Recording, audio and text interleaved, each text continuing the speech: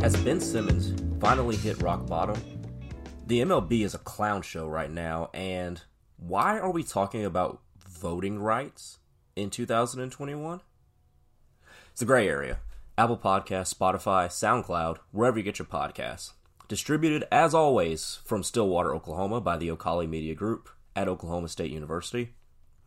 Episode 3 of me recording from my bedroom here in Texas. My name is Grayson Singleton, as always. And last night, I was pretty disappointed, but at the same time, really happy that I got to see good basketball in the form of the Phoenix Suns. Now, obviously, in case, just to remind you, I did pick the Los Angeles Clippers to win the NBA Finals. And once again, they found themselves down 2-0 in the series. This time in the Western Conference Finals to the Phoenix Suns, who have played the first 2 games of the series without their point guard, Chris Paul. So, obviously, you can see why I'm disappointed, because the Clippers were basically 2 Paul George free throws away from evening up the series and taking home court as the series now shifts to the City of Angels. But Paul George missed 2 free throws. And it set up probably one of the most exciting finishes of a playoff game in quite some time. Obviously, the next best would be Kawhi Leonard's shot to send the 76ers packing the year the Toronto Raptors won the championship, and then before that you can go back to LeBron James' block on Andre Iguodala that helped the Cavaliers win their first NBA championship.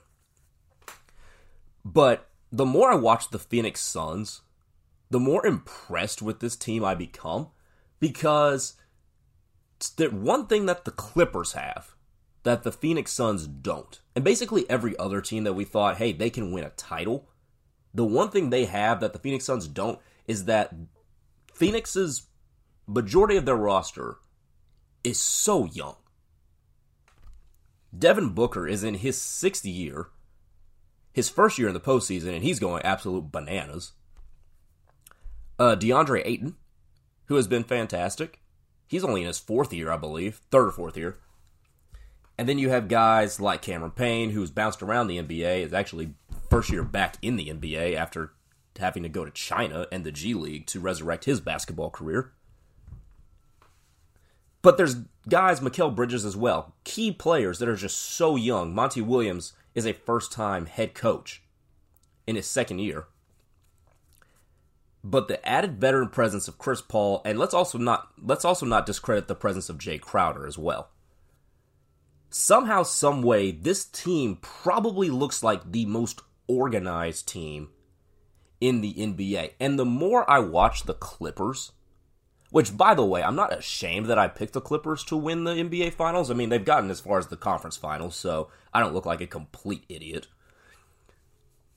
But the more I watch the Phoenix Suns, whether it's with Chris Paul or without, I marvel at how organized they are.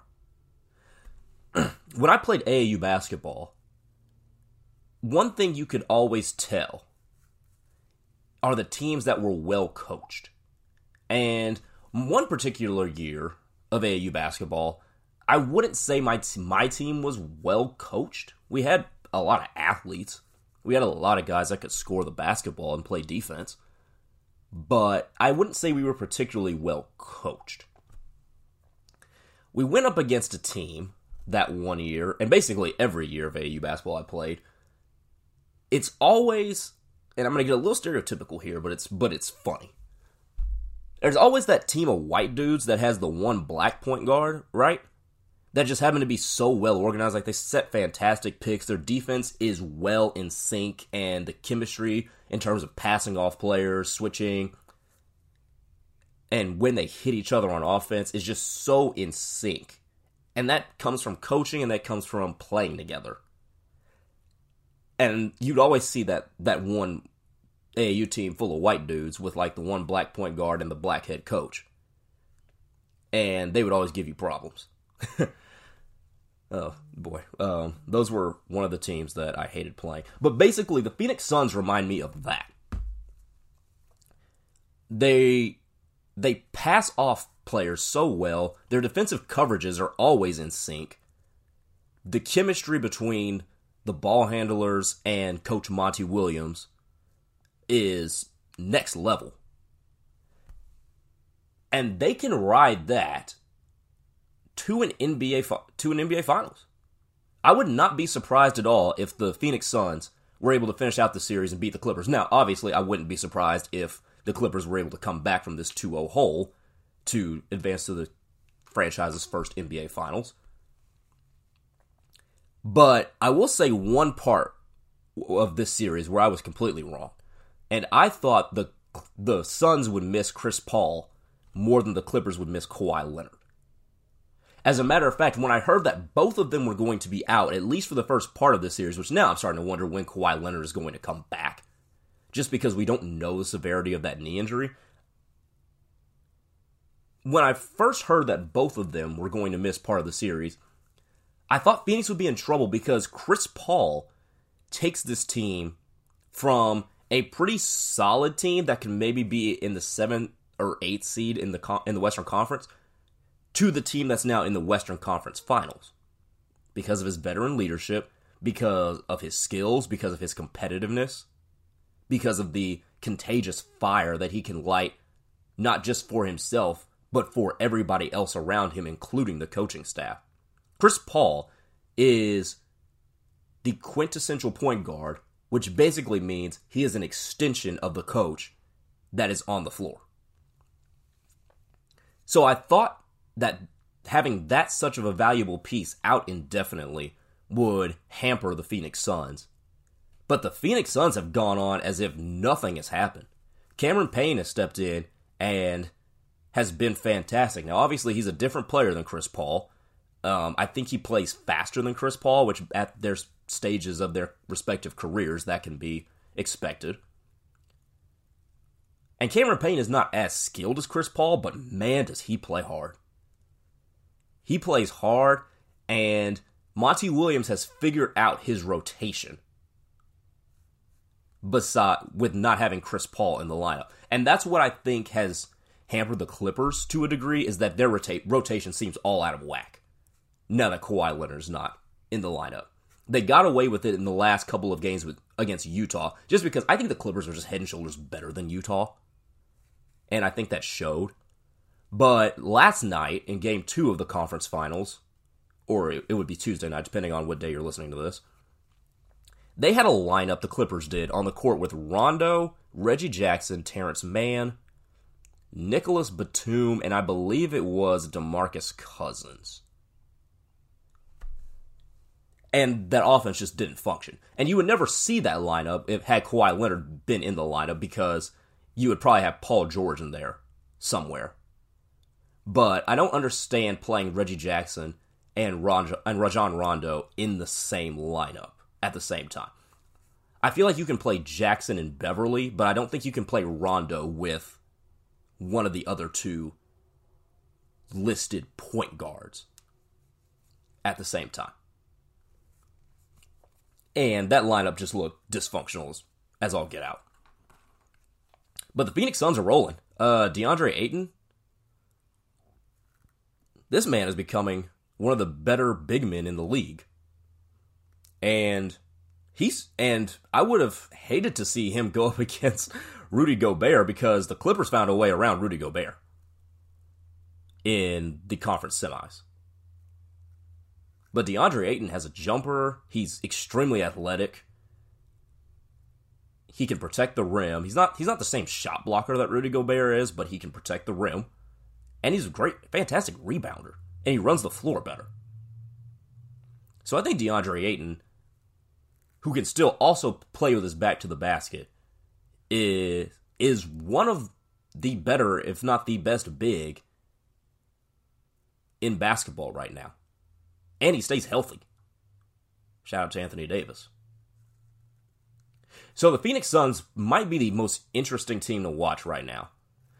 But do you know who the most interesting player this offseason is going to be, outside of the prospect of Cade Cunningham going to Detroit? Ben Simmons. For years, we've known that Ben Simmons can't shoot. Like, we know this. We knew this when he was coming out of LSU. We knew that his strengths were his elite ball handling, his Hall of Fame level basketball IQ. He's developed into a fantastic defender. I think he made all defensive team this year. He has all of the skills and IQ of Magic Johnson and LeBron James. The best way I can explain why Ben Simmons is maybe a couple steps above useless in the playoffs is because Ben Simmons' presence on the floor shrinks it. If Ben Simmons does not have the ball in his hands and he is anywhere past 7 feet from the basket, you can pretty much ignore him just as long as you make sure he doesn't back cut you and dunk it. Because how the 76ers are constructed is based off the driving kick. Guys getting in the paint like Seth Curry, like Tobias Harris, and other guys on the wing. But if you have a guy who doesn't space the floor, that means more clutter for those guys that are trying to get into the paint. Not to mention that it also hampers Joel Embiid because it makes it easier to double Joel Embiid. Basically what I'm saying is Ben Simmons had better learn how to shoot. Or else he won't be a star in the NBA for much longer. And you saw when Nate McMillan and the Atlanta Hawks, by the way, congratulations to Nate McMillan, stepping in on the interim basis and taking this team that was slipping out of the Eastern Conference playoff, taking them all the way to the conference final. When he went to the hack a Simmons or hack a Ben, whatever you want to call it, strategy, Ben Simmons' psyche went out the window. And Ben Simmons is not a guy that you would think of that has a self-esteem problem. Ben Simmons is a pretty self-confident, some people would call him arrogant, kind of person. And maybe that arrogance has gotten him to the point where he thought he was too good to learn how to shoot the basketball.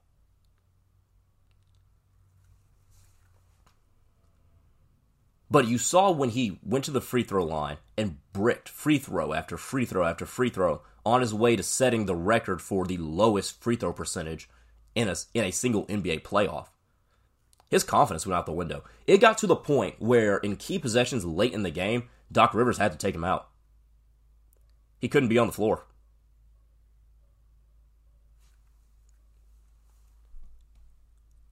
Has Ben Simmons finally hit rock bottom? I think that's our question. Because you don't need me to hop on the train of Ben Simmons is done in Philly. We know this. Ben Simmons cannot function, cannot be on the Philadelphia 76ers. But to me, Ben Simmons cost the 76ers a chance to go to the NBA Finals. I believe they would have fared well against Milwaukee. I think they're a great enough defensive team to take down Milwaukee. But the fact that Ben Simmons could not shoot did not cost them that opportunity. So he's done in Philly. But if Ben Simmons wants to resurrect his career, he most definitely can. And the best example I can give of this is Giannis, Milwaukee's best player. And we know Giannis can get to the basket, get you a spin move, a euro. It can dunk over you. He can finish with a finger roll. He's a very good playmaker. His IQ is coming along. A fantastic defender, 2-time MVP. Giannis and Ben Simmons have a very similar skill set. Giannis also was known as a guy who could not shoot. But when needed to, in Game 7 of that Eastern Conference Finals against Brooklyn, and all throughout that series, if Giannis needed to take a shot, he could take a shot and he would make some of them. Because even though Giannis can't shoot, you can see the work he's putting in. And he has improved as a shooter. Because the Nets' strategy in terms of defending him was, let's not guard him. unless he comes to the free throw line. And how many times did you see Blake Griffin just stand at the free throw line and wait for him? And as the series went on, and as Giannis was able to adjust to how he was being guarded, he just started pulling up from the top of the key. Or just inside the arc. And he made them pay from time to time. You don't drop 40 in an NBA playoff game if you can't shoot. And Giannis either did that or came close to it in most of the games in that Eastern Conference semifinal against Brooklyn. In the NBA playoffs, that's impossible. Unless you are just a dominant big man, there is no way to score 40 points without being able to shoot a jump shot. But that is a credit to the work that Giannis puts in the offseason. Maybe Ben Simmons does put in work. I mean, I'm pretty sure he keeps his body in shape because he doesn't get hurt very much, at least with like chronic injuries like not Joel Embiid, Anthony Davis does. He seems to keep up his conditioning. We never have a problem with him coming back in shape. His ball handling never seems to deteriorate, and his IQ is always there. But becoming the best player you can be is working on your weaknesses. And Giannis saw that his weakness... By the way, Giannis is just one of the more humble guys in the NBA, and he's just always willing to work. You can see it in everything that he says in post-game interviews and press conferences, to how he lives his life off the court. Giannis is a worker. Ben Simmons, on the other hand, is a guy who sees that he has a lot of talent and maybe wants to take it to live a Hollywood life. That's Ben Simmons. And so far, he's parlayed that into a $140 million contract. Excuse me. So if that's Ben Simmons' goals in terms of his professional basketball career, he's done that well. But if he wants to be the best basketball player that he can be, because Stephen A. Smith says he's a jump shot away from being LeBron James 2.0. Could you imagine Ben Simmons, 6'10", with the handles of a point guard, with the handles of Chris Paul, with the IQ of LeBron James, with the passing ability of Magic Johnson, the ability to run a team like Steve Nash did, and with the swag of, say, Nick Young, there's your quintessential entertainer basketball player. I mean, this guy could be more unstoppable than Kevin Durant is, if only he had a jump shot. That's all he has to do, is develop a jump shot. And the months from now until October are a pretty good time to develop a jump shot. And it's not impossible. A lot of guys have developed jump shots as their careers went on. But Ben Simmons has been in the league far too long and is digressing as a jump shooter. And people will come to me and like, well, Russell Westbrook can't shoot. Yeah, Russell Westbrook can kind of shoot. Russell Westbrook, no, he can't shoot, but he still makes you think that he might be shooting. Ben Simmons' shot is so broke and non-existent that the thought of him even shooting a jump shot is foreign. You see how he shoots free throws? It's the most broke thing you've ever seen.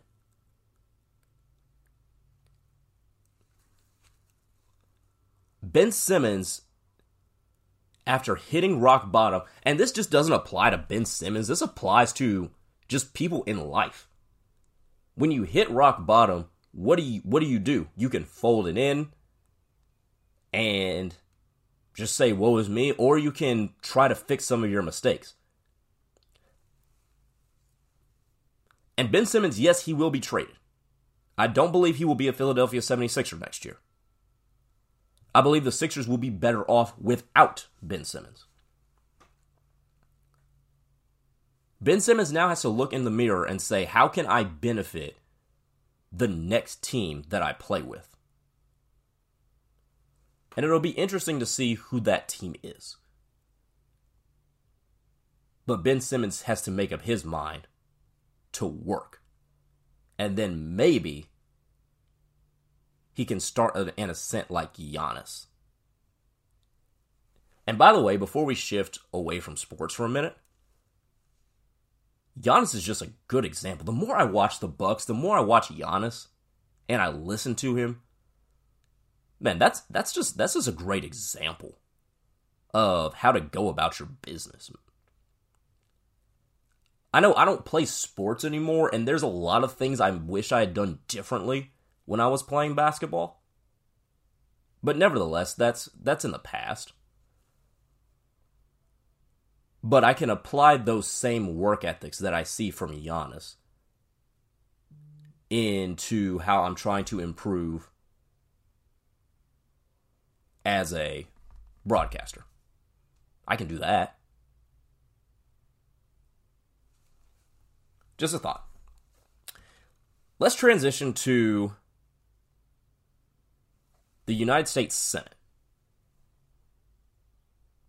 And we'll get back to sports in a minute. If you like juicy baseball cheating stuff, hang with me. Voting rights. I did a segment about this about a few months ago when the first anti-voter bill was passed in Florida. Since then, 30 states have passed bills that the bipartisan Voting Rights Lab, which tracks developments in state election rules, have described as anti-voter. 18 states have enacted more than 30 laws describing this, that are described as anti-voter. Senate Democrats were trying to push a bill through Congress that would give the federal government the ability to override such laws. Now, before we get into this bill, let me refresh or remind or even enlighten on what these bills in these states are. So basically, these bills require strict, and this is the main part of the bill that most people like to focus on. Strict ID laws is what they try to play them off as. And I'm all here for strict ID laws. To vote, show your driver's license. Cool. Like that should be standard. And if it's not, I'm not quite sure why it isn't. But in fact, they need to make a law of this. I'm all cool with that. If you dig deeper into these bills, that's where this starts to get a little dicey. In a lot of these bills, and I'll take Georgia as an example because Georgia was the first to do this, offering food and water to people in long lines is now a misdemeanor. Early voting has been slashed in urban counties, or not just in urban counties, throughout the state. Early voting has been slashed. Mail-in balloting is now harder than ever. Okay. Based on that, I'm going to tell you why this is such a problem. Because these laws that have been passed in 18 states, by the way, most of them Republican, I'll get to why that's a big deal in a second, is because these laws will affect inner cities and young people in terms of voting. And how will it affect inner cities? Because inner cities are the ones that need or that have longer voting lines.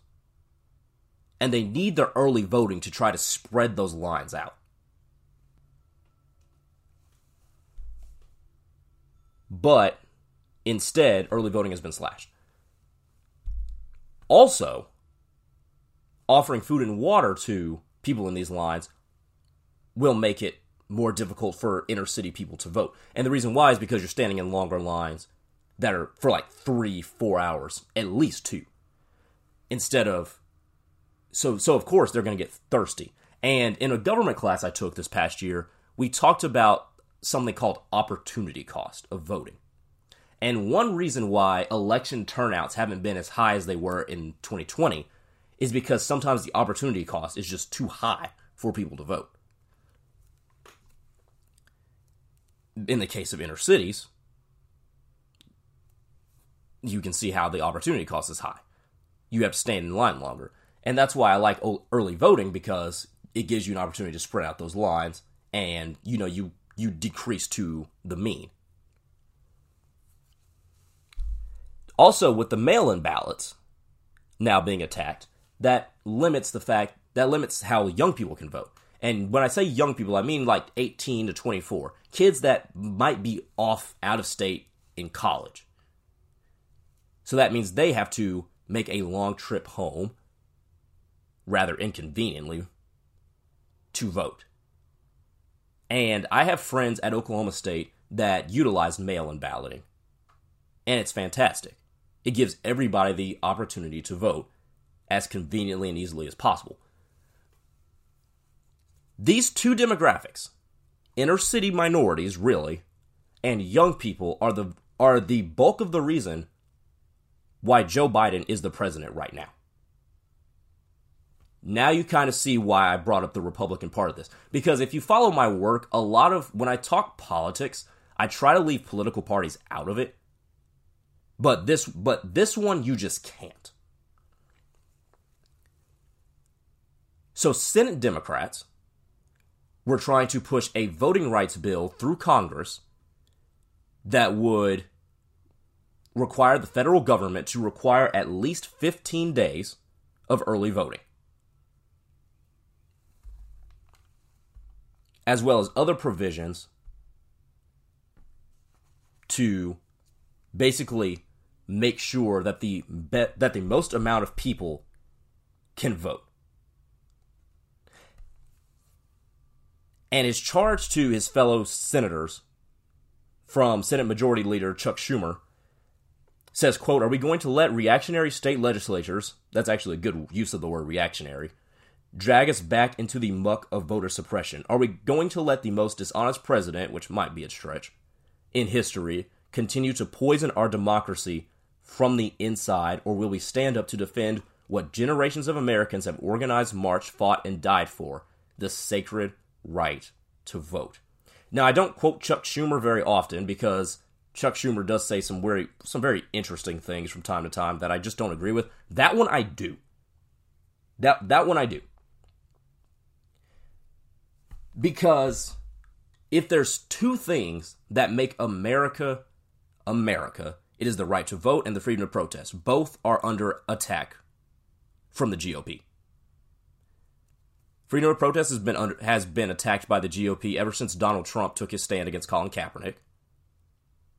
And voting has been under attack ever since Donald Trump tweeted "Stop the Count." And then Republicans have just taken it so far and so far and so far. And what kind of... I want to ask this question. If we're going to restrict voting, and we're going to attack people from using First Amendment freedom of speeches, which, by the way, there have also been laws passed in numerous states that are labeled anti-rioting, which, if you want to make sure that riots don't happen, cool. Just don't encroach upon people's right to organize, to march, or to protest, which is kind of something that I believe is the lasting legacy of Donald Trump, particularly with how he handled Colin Kaepernick.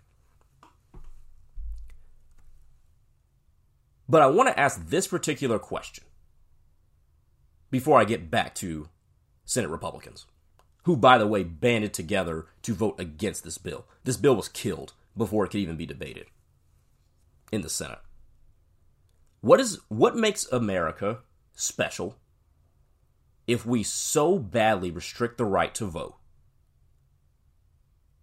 and attack people who use the First Amendment? What sets America apart from basically any other free country? What makes America more special than, say, Canada? What makes America so much more special than France or Great Britain?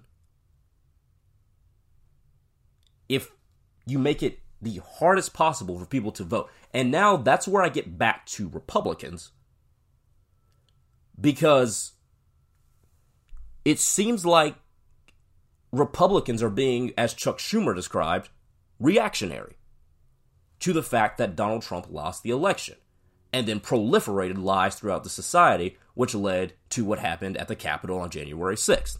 By the way, something Republicans are hell-bent on making sure is never investigated, which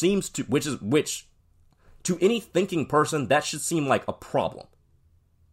Because if you are innocent of all charges, you might want that to come to light. I don't know. I don't know if that's just how I operate. But when I saw that Republicans banded together to kill that bill, the only thing I can leave with as a rational thinking American is these Republicans should be utterly ashamed of themselves. They should be ashamed of themselves. Because this is voter suppression that we have not seen since black people were discouraged from voting. This is voter suppression. Because there have been laws passed that so starkly disenfranchise the very people that are the reason Donald Trump is still not the president right now. That is what it is. There's no way, there's no partisan, no conservative, no liberal way around that fact. That is just an undisputable fact. And what this is like a sports team that lost, so they tried to change the rules. That's what they're doing. They're changing the rules. There could also, with part of these bills, there is congressional redistricting, which is a concept that I'm not totally familiar with, so I'm not going to broach it necessarily. But there are sweeping changes to how you can vote. And they're raising the opportunity cost for people who, at least in the last midterm and the last presidential election, voted against them. They're raising the opportunity cost. And this is just a basic human function. If the opportunity cost continues to go up, the less likely you are to do that particular activity. So what they're hoping is that after the greatest exercise of democracy we have ever seen in the United States of America, they are hoping that voter turnout declines by so much that a Republican president takes office again. That is what's going on. Because now they're in a situation, Republicans are, where the country is doing quite fine under President Biden. All of the fears, except for federally endorsed abortion, I think all of the fears that have come with having Joe Biden as president have not come to pass. What were some of these fears? Mandatory and enforced vaccines has not happened. Mandatory and enforced mask regulations, quite the opposite. Nobody's wearing masks anymore. And that's a good thing. What else did we fear would happen if Joe Biden became president? Police would be abolished. Not even close. As a matter of fact, there is a police reform bill that is currently going through Congress that Democrats and Republicans are working on that should become law here real soon. Crime was feared to be rising. Now, that one is true. Violent crime and gun violence has gone up. But I think that's the only fear of having Joe Biden as president that has come to pass. By the way, Joe Biden and the White House just unveiled a new plan to curb gun violence. So we'll see how that goes in the coming months. Plus, the economy's doing quite well. Yeah, gas is more expensive, but more people are working as the country continues to recover from the economic shock that was felt due to the coronavirus pandemic. So Republicans are in a situation where the country is doing quite well, that they fear that they may not be able to get back in office. And this is all proliferating from the lies in November that Donald Trump started to spew, which resulted in the Capitol riot and now is resulting in this sort of petulance. Because when you lose, this goes back, just another sports analogy, when you lose, you try to do better and figure out how you can win next time. That's called competition. You don't change the rules.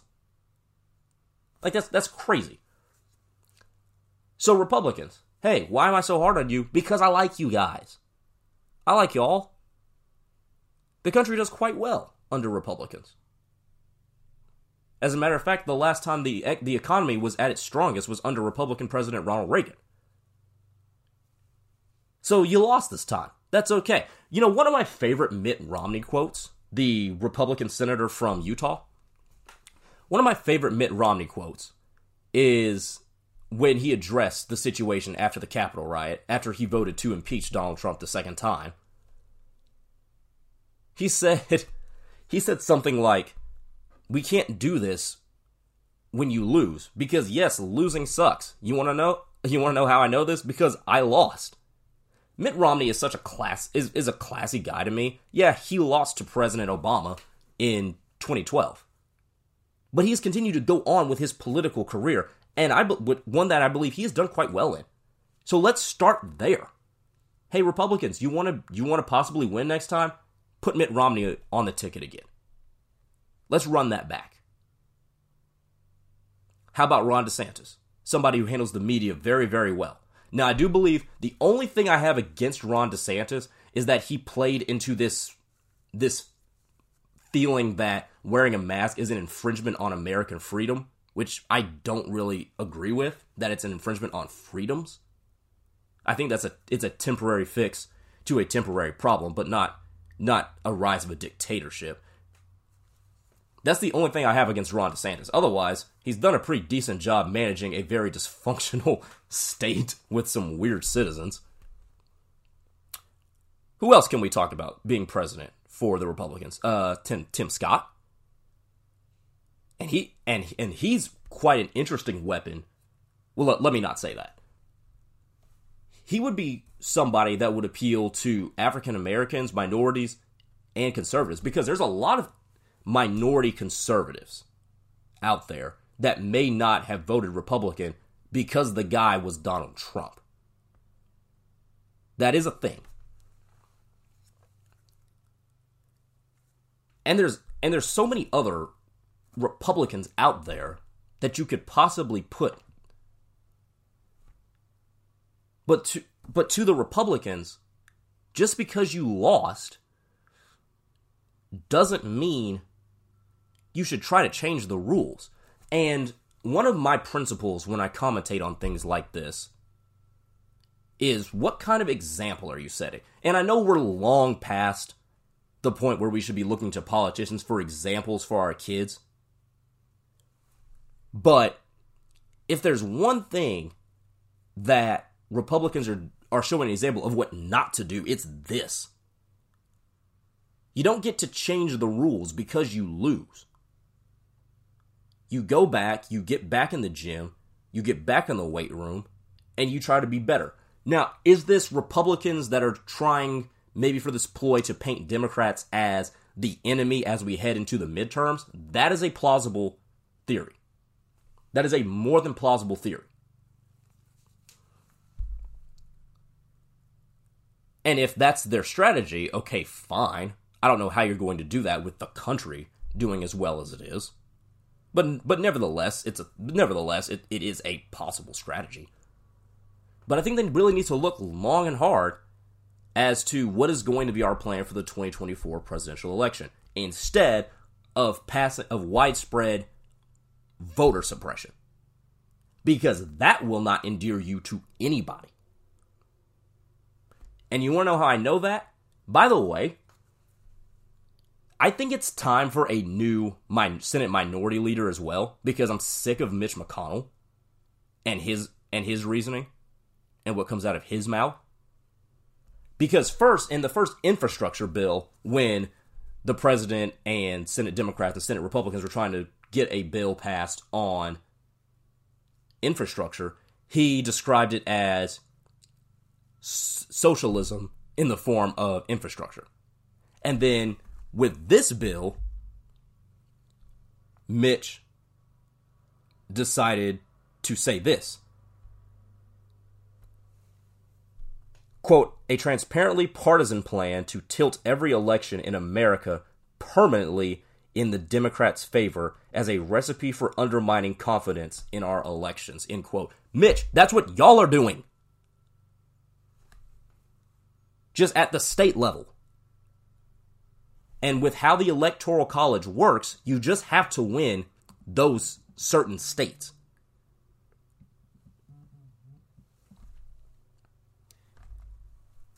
So be better. Be better, get better, and maybe the situation will change. But I think if more people start to think like this, Republicans can fall into a further and further hole in Congress. Because there are states like Florida, states like Texas, historically Republican, that are turning bluer and bluer by the day. Just another something for you to think about there. But today, to me, is not a good day for the Republicans.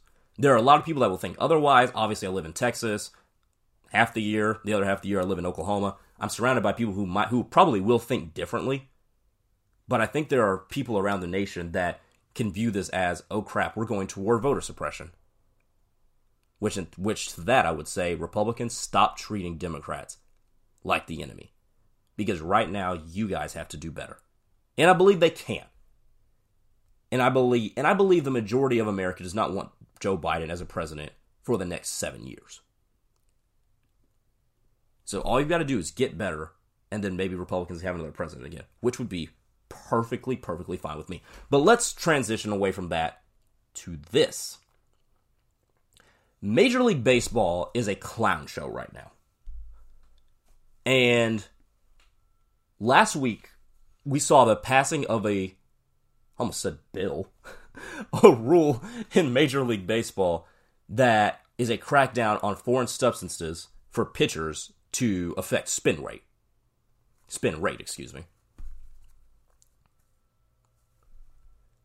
And on Tuesday, we saw the first of routine umpire checks. We saw Jacob deGrom get checked. We saw Max Scherzer get checked. We saw every starter get checked in their glove, in their hat, and on their belt buckle for any type of foreign substance that they might use on the ball. Now, if they are found in violation of this rule, it is a 10-day suspension with pay, but that player cannot be replaced on the active roster.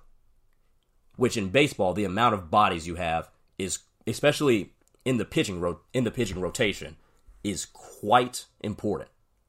It can alter everything.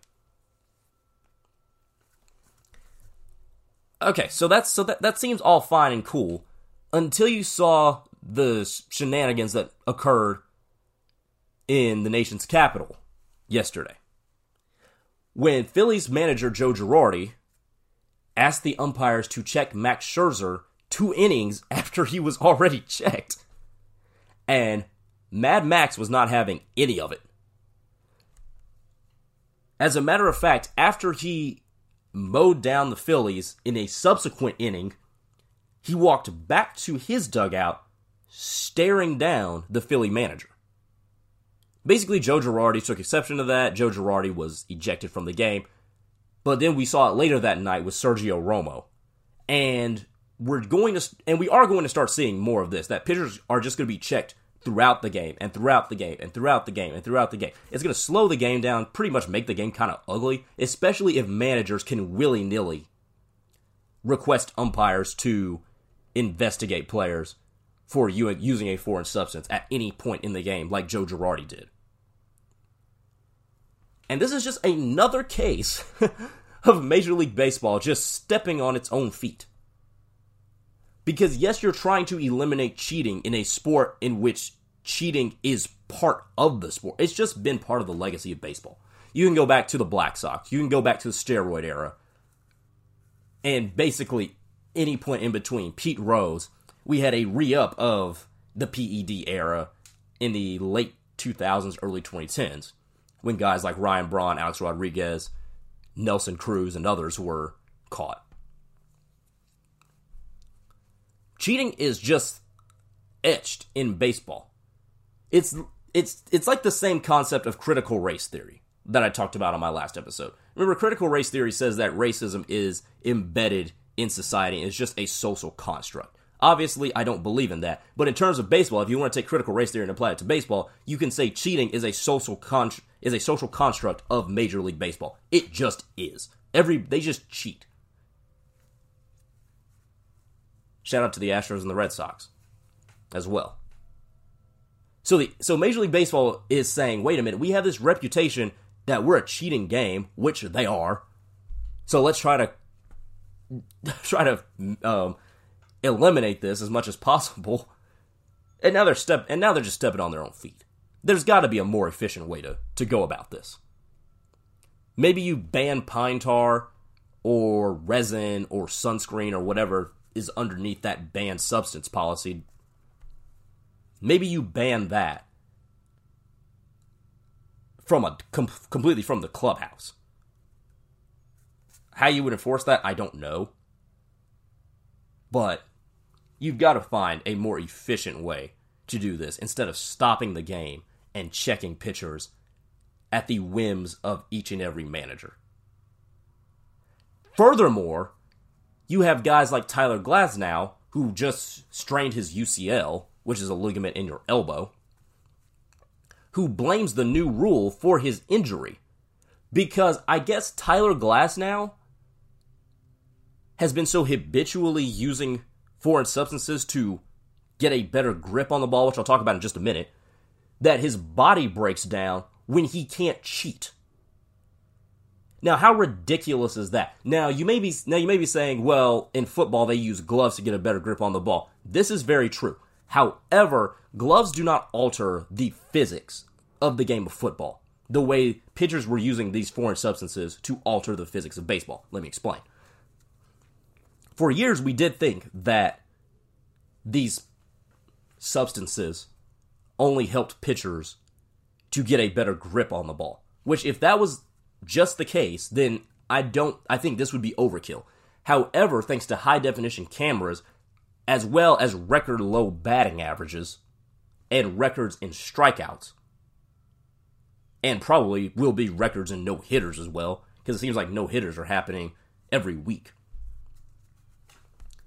Thanks to all of that, we are finding out that these substances are affecting the spin rate of the baseball. Basically altering the physics of the game in ways that gloves don't do for football.